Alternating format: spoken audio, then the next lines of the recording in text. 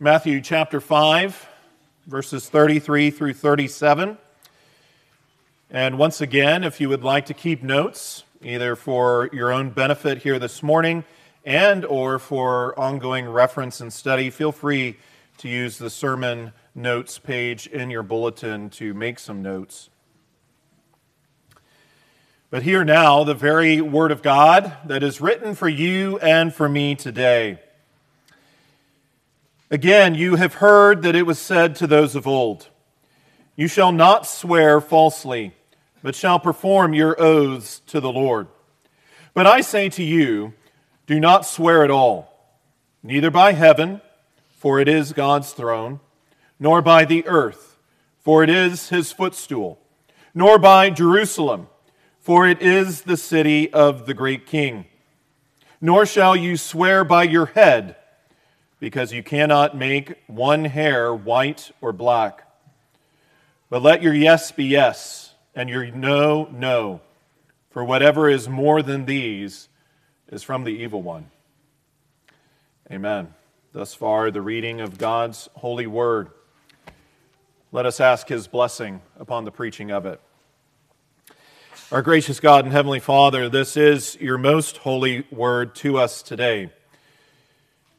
Father, may we not be misguided or misinformed in our minds that this is not your intentional word that we need to hear and apply in our lives today. We pray for your Spirit's work in that. We pray, O Holy Spirit, that you would open our eyes to see, our ears to hear, our understanding, that we would receive it as the Word of God and seek to be faithful to your commands. We pray this in Christ's name. Amen. Amen. Well, people of God, the condition of one's heart and what is in the hearts of men and women and boys and girls matters to God. And this has been crystal clear in Jesus' exposition of the law thus far, hasn't it? He hasn't been mincing words. He hasn't been vague. He's been very specific that the sin of men and women are not just external, but they are in the heart. Indeed, the law of God exposes sin for what it is. It exposes where it is. It exposes where it begins. In many ways, this was undoubtedly eye-opening and convicting for Christ's mountainside disciples. In every way, I pray that it has been the same for you today as the Word is at work in your heart and mind. And how must kingdom citizens live in the light of God's law? Well, if you recall, Jesus has addressed anger, he has called out and addressed lust in the heart, and he has also most recently dealt with divorce. And though this subject is challenging and sensitive, Christ helps guide us through it and teaches how we must look at divorce and what needs to be true about our lens.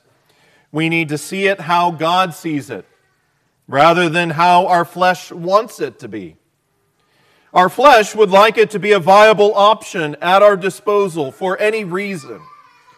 If we could, we'd like to set our own parameters, to be able to pull the ripcord at any time, and God be fine with that. However, as God instituted marriage and brings a man and a woman together to become one flesh, and that covenant bond is sacred and binding, the bottom line is that God hates divorce as it severs that beautiful union. And yet, because of the hardness of men's hearts, we've learned that God makes allowance for divorce only in cases of adultery and willful desertion. But in either case, repentance and reconciliation should be sincerely sought even prior to pursuing divorce. And so as Jesus continues to address matters of the heart in relation to the law, he now goes on to the swearing of oaths. And how should Christians understand this rightly? This morning, we'll look at Christ's words regarding not swearing falsely in verse 33. His instruction on swearing in verses 34 through 36, and letting your yes be yes and your no, no in verse 37. So look at what he says as he begins to talk about not swearing falsely in verse 33. He says, "Again, you have heard that it was said to those of old, 'You shall not swear falsely, but shall perform your oaths to the Lord.'" Now, on the one hand, Jesus has just laid out several other topics that they had heard about before. And here he comes to them, knowing and calling his disciples' attention to what they had been taught regarding the Old Covenant commands to keep one's oaths. Now, notice the emphasis here on two things. One, not swearing falsely. And second, performing your oaths to the Lord. Now, the problem at hand was the sinful judgment of the scribes and Pharisees that allowed and even excused unlawful oaths and indirect forms of swearing. And yet perjury is sin. And Jesus will address swearing falsely more in the coming verses here. But considering this, what portion of God's law is Jesus going to exposit here? Because remember, he's showing and shining light to the full extent of the law, to the full intent of the law, that the Pharisees and scribes had a very truncated view on, that they were deceived and blind to, but that the people, as kingdom citizens, needed to know and to understand. Well, he's going to exposit on the 9th commandment as well as the 3rd commandment. We don't need to miss that. The 9th commandment and the 3rd commandment. What does the 9th commandment teach us? The 9th commandment requires the keeping of lawful promises, as well as the studying and practicing of whatsoever things are true and honest and lovely and of good report. It also forbids the speaking of untruth, lying, and the breach of lawful promises. We helpfully see this laid out to us in Westminster Larger Catechism, questions 144 and 145. But then what does the 3rd commandment teach us? It requires the name of God, His titles, His attributes and ordinances, the word, sacraments, prayer, oaths, vows, lots, His works, and whatsoever else there is whereby He makes Himself known, to be holily and reverently used in thought, word, and meditation, and in writing. It forbids all sinful cursings, oaths, vows, and lots, as well as violating our lawful oaths and vows. Again, the Westminster Larger Catechism helps us here with this answer in questions 112 and 113. We find this command in Scripture, and indeed an important question is, what saith the Scriptures on this specifically? We find this command in Scripture regarding oath-keeping in Leviticus 19, beginning in verse 11, where we read, "You shall not steal, nor deal falsely, nor lie to one another, and you shall not swear by my name falsely, nor shall you profane the name of your God. I am the Lord." Very strong command here. Very strong instruction and exhortation from our Lord. His name is sacred and holy and must not be misused. In Deuteronomy chapter 23, beginning in verse 21, we read this: "When you make a vow to the Lord your God, you shall not delay to pay it, for the Lord your God will surely require it of you, and it would be sin to you. But if you abstain from vowing, it shall not be sin to you. That which is gone from your lips you shall keep and perform. For you voluntarily vowed to the Lord your God what you have promised with your mouth. Beloved, our words must not be flippant. Our words must not be insincere. The intention behind our words must be carefully thought out. We must be committed to do them and to carry out what we have said. Numbers chapter 30, verses 1 and 2. Then Moses spoke to the heads of the tribes concerning the children of Israel, saying, "This is the thing which the Lord has commanded.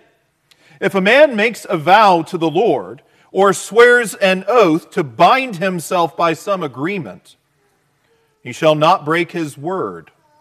He shall do according to all that proceeds out of his mouth."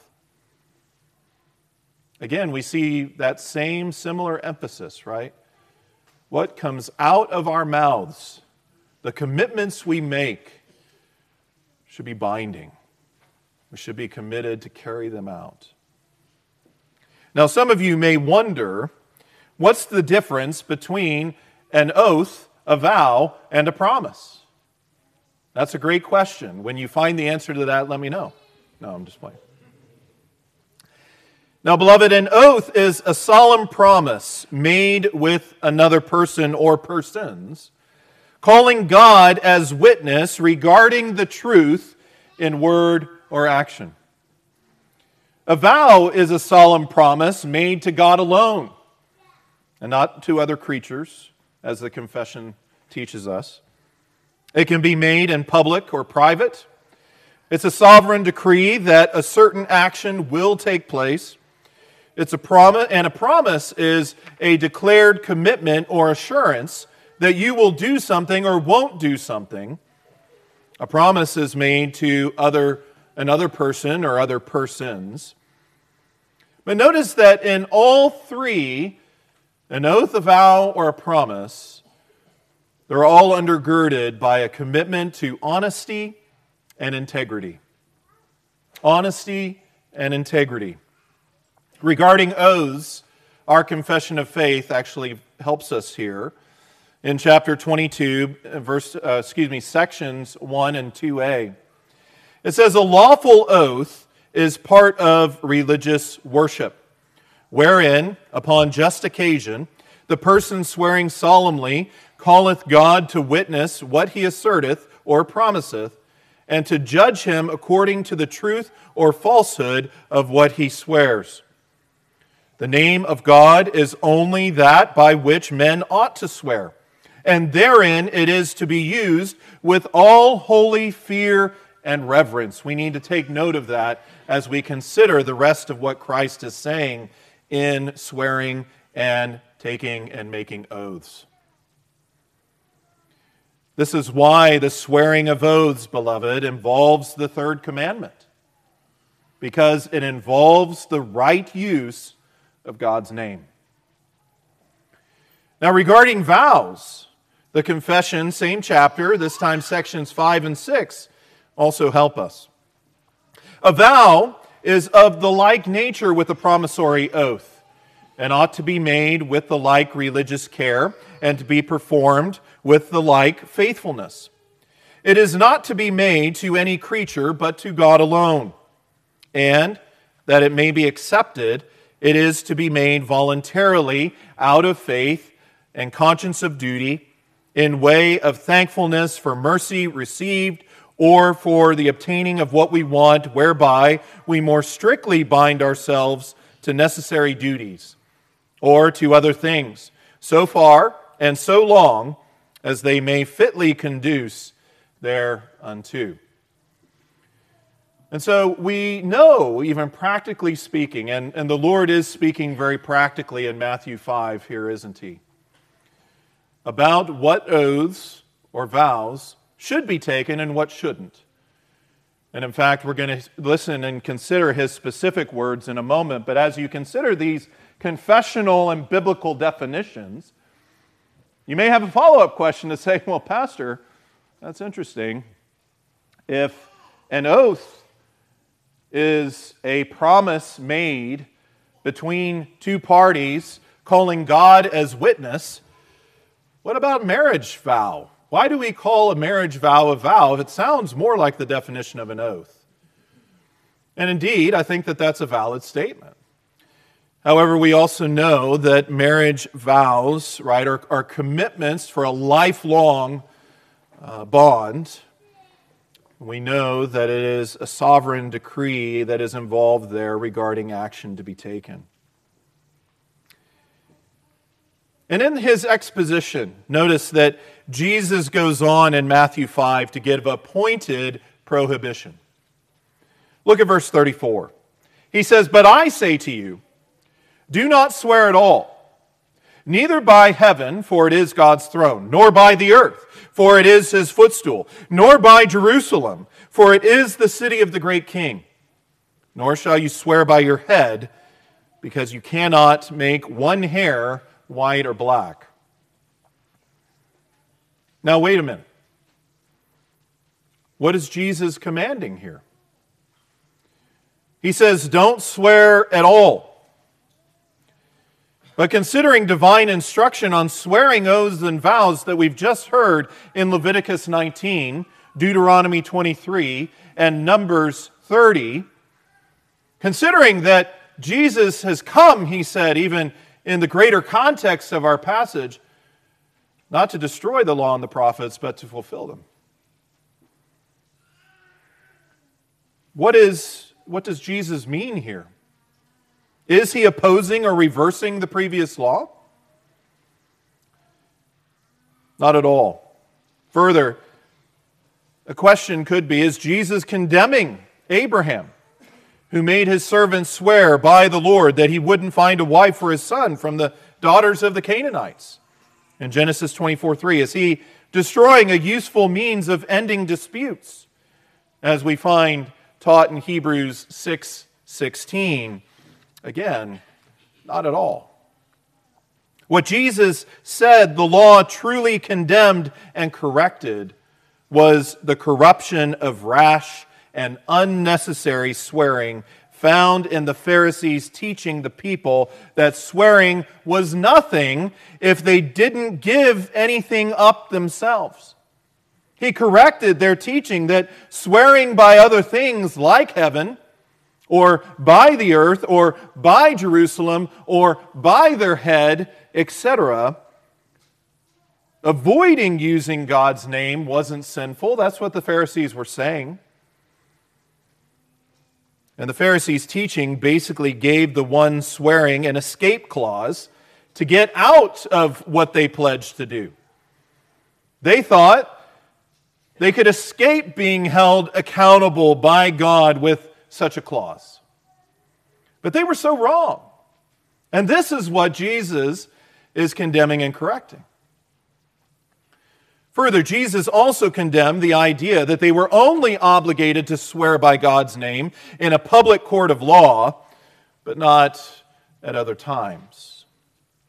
Jesus was in essence saying, don't let your teachers cheat and deceive you in telling you God or the name of God isn't concerned in such false or common swearing. In fact, we know that he and his mountainside disciples, he was saying, I'm your teacher now. You've had these teachers of the law, and they've misguided you. But here is what the law really is teaching, what it really commands, what it really guards. Such swearing shows a great lack of reverence in the heart for the name of God. It shows a great lack of honesty and integrity in the one who swore. This is what Jesus was speaking against and exposing. The truth of Scripture is that not all swearing is sinful, beloved. In fact, if rightly done when necessary, as we read in our confession earlier, it's part of religious worship, and in it we give God the glory due his holy name. We find this truth in Deuteronomy chapter 10, beginning in verse 20. You shall fear the Lord your God, you shall serve him, and to him you shall hold fast and take oaths in his name. Notice verse 21. He is your praise. He is your God, who has done for you these great and awesome things which your eyes have seen. Again, it brings us, and the focus is on a place and a position of worship from the heart. And therefore, as Jesus clearly revealed what is forbidden in false, common, and unnecessary swearing, he now shows us the path that we are to take. How wonderful the Lord is and how he has been in this Sermon on the Mount thus far, as he's been expositing the law, as he's been showing the error of the Pharisees, he shows the error, he gives his command, he shines light to the truth, and then he says, now this is what you need to go do. This is how you need to walk. It's beautiful. Look at verse 37. He says, but let your yes be yes, and your no, no.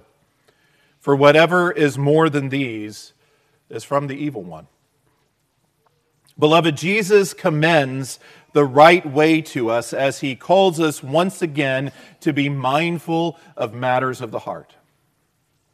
In being direct, in being honest, and having integrity in all of our speech. Wonderfully, we see Jesus' model of this reverent and honest speech under oath in the Bible. Consider Matthew chapter 26, beginning in verse 62. And the high priest arose and said to him, do you answer nothing? What is it these men testify against you? And notice, but Jesus kept silent. And the high priest answered and said to him, I put you under oath by the living God. Tell us if you are the Christ, the Son of God. Jesus said to him, it is, as you said.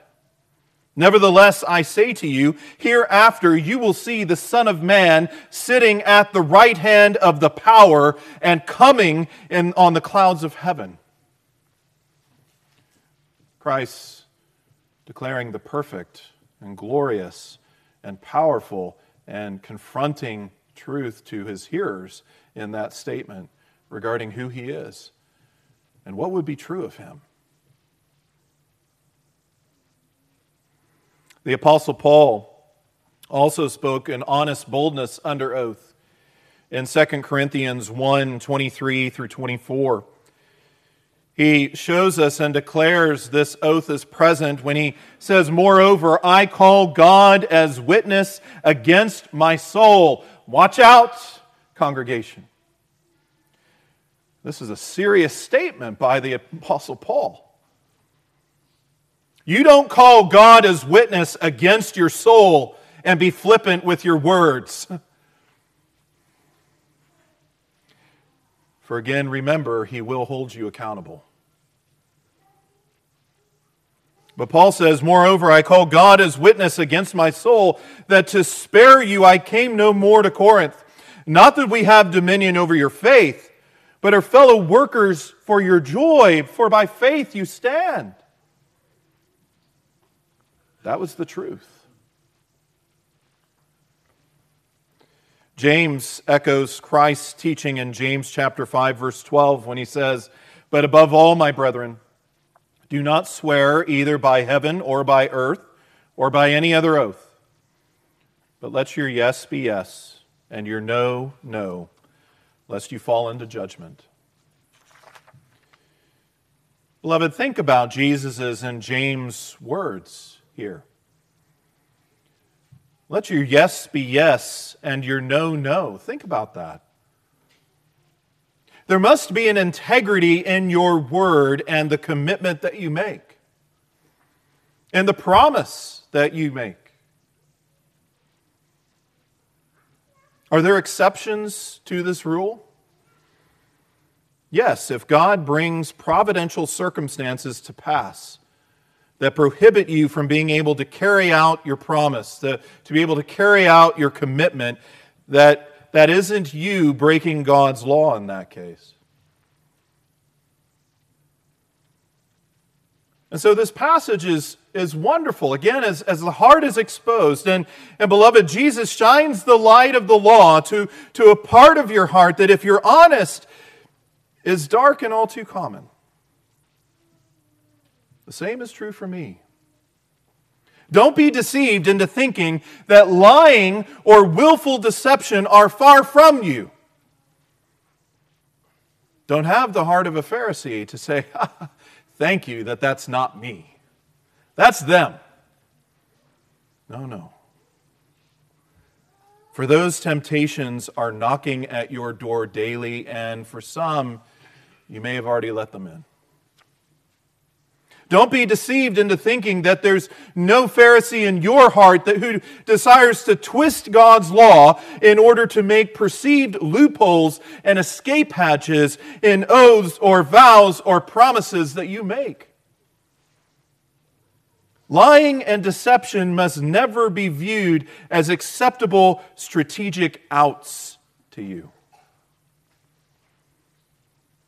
But rather, hear Christ's instruction to not be cavalier with any swearing that you engage in, and let that sink in and provide the clear picture and biblical guardrails that you need as you walk before Him. Hear Christ's words and learn from His example to be a person who is honest, a person who is consistent and holy and reverent in using God's name in the manner and on the occasion that He prescribes, and never in those that He forbids. But also examine your heart regarding your integrity and commitments. Are you a man or a woman? Kids, are you boys or girls who have integrity? If not, repent of any lying that you've done and any patterns or ruts of lying that you're in.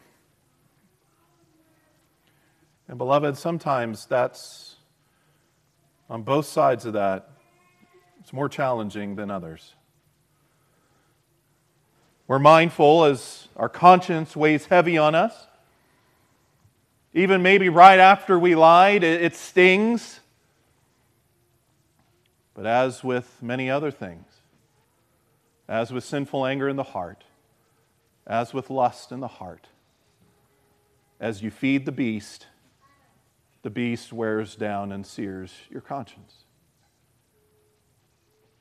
The resistance, the offense, becomes less and less sharp. The one lie, the white lie, becomes bigger lies. And the snowball begins to grow, and it's going downhill faster and faster. It's getting bigger and bigger. There's no going back now, we think. We convince ourselves. But if you are a child of God, seek integrity and honesty. Seek to stop that train of a snowball that's tearing your life and others apart, and that is dishonoring to Christ and His name. Repent of that and seek forgiveness and God's grace to restore integrity in your life. It's not too late. For God is the God of grace. God is the God of transformation and changing lives. Just as Jesus proclaimed to His disciples, He proclaims to you, this is what you must see, this is what you must know, and then this is what you must do.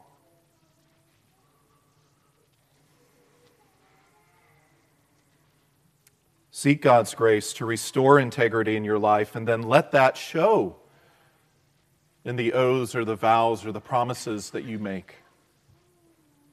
And if you promise you're going to do something, do it. If you promise you aren't going to do something, don't. And moms and dads, Don't make excuses when it comes to your kids. Because they're watching and they're learning this very practically from you in the day-to-day. And oftentimes we can get in that, well, she's only 4, or she's only 5. I could probably get away with that. We can rationalize these types of things in our mind. It's just my kids. They're your kids. Be honest. Be a godly example to them. And where you fail and fall, repent. And seek their forgiveness. Even if you realize and the Lord shows you that you're caught in a lie or a web of lies to them. But never be someone who just tries to save face or to keep up appearances or to people please, saying things and committing to things that you have no intention of doing or not doing. And why? Because you represent Christ. You're a kingdom citizen. You represent the King, and you belong to Him, and He calls you to be holy as He is holy. Don't give in or go back to that which you were in bondage to. You are now free in Him. He requires you to take His word seriously as well as then your own. And considering this, you must never vow to do anything that is forbidden in His word or anything that would hinder your duties commanded therein. And so what does that mean? Again, we're not flippant in any of these commitments. But we're thoughtful, we're wise, we're prayerful before engaging or entering into them because we know the weight of them. Our word needs to be our bond. We need to be people of honesty and integrity and truthfulness in doing what we're saying we're going to do or not doing what we say we're not going to do because of Christ. Amen. I pray that God will grant us all grace to do these things for His glory. Let's pray together. Our gracious God and Heavenly Father, Lord, we thank You for such helpful instruction from Your word. We pray that Your Spirit would write it in our hearts, encourage us to live according to it in our lives, that we would be humble and contrite and repentant where we fall, that You would raise us up and that You would open our eyes and help us be strong in putting one foot in front of the other and opening our mouths carefully and wisely and then following up with what we do. We pray that You would receive the glory in such things. We pray this in Christ's name. Amen.